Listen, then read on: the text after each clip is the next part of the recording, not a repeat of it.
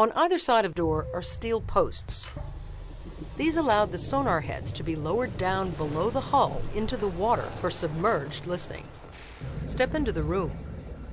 The sonarman would be the first to hear an approaching enemy ship. We were severely depth charged, in the one patrol. We had a sound operator, and he had his headset on, and he could listen. You could hear ships like 30,000 yards away or so.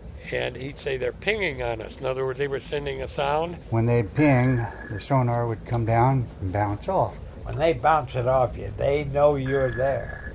This guy would be speaking on the phone, They're pinging on us, they're making a run, and then you could hear the big propellers of that ship above, going. The boat would be rigged for what they call silent running.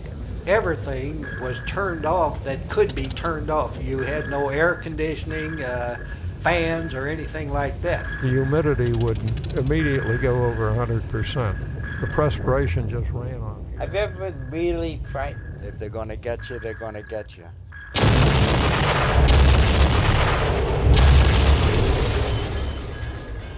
They dropped, I think, 5 depth charges, which were extremely close.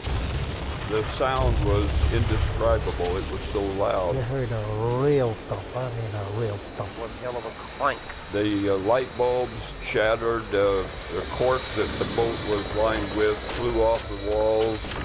They darn near got us. That old statement about there not being atheists in foxholes, it's true there aren't any atheists under depth charge either. You pray. Everybody has a maker. You pray to him. Look up. The large hatch overhead, in the center of the compartment, is the escape trunk. It was designed to permit the crew to escape if the submarine were disabled in shallow water. You've probably concluded by now that it was tight quarters aboard a submarine. Now try to imagine this boat with 73 extra men. That's how many British and Australian prisoners of war Pampanito rescued from the South China Sea in September 1944. Pampanito had been part of a submarine wolf pack that had attacked a Japanese convoy and sunk several ships.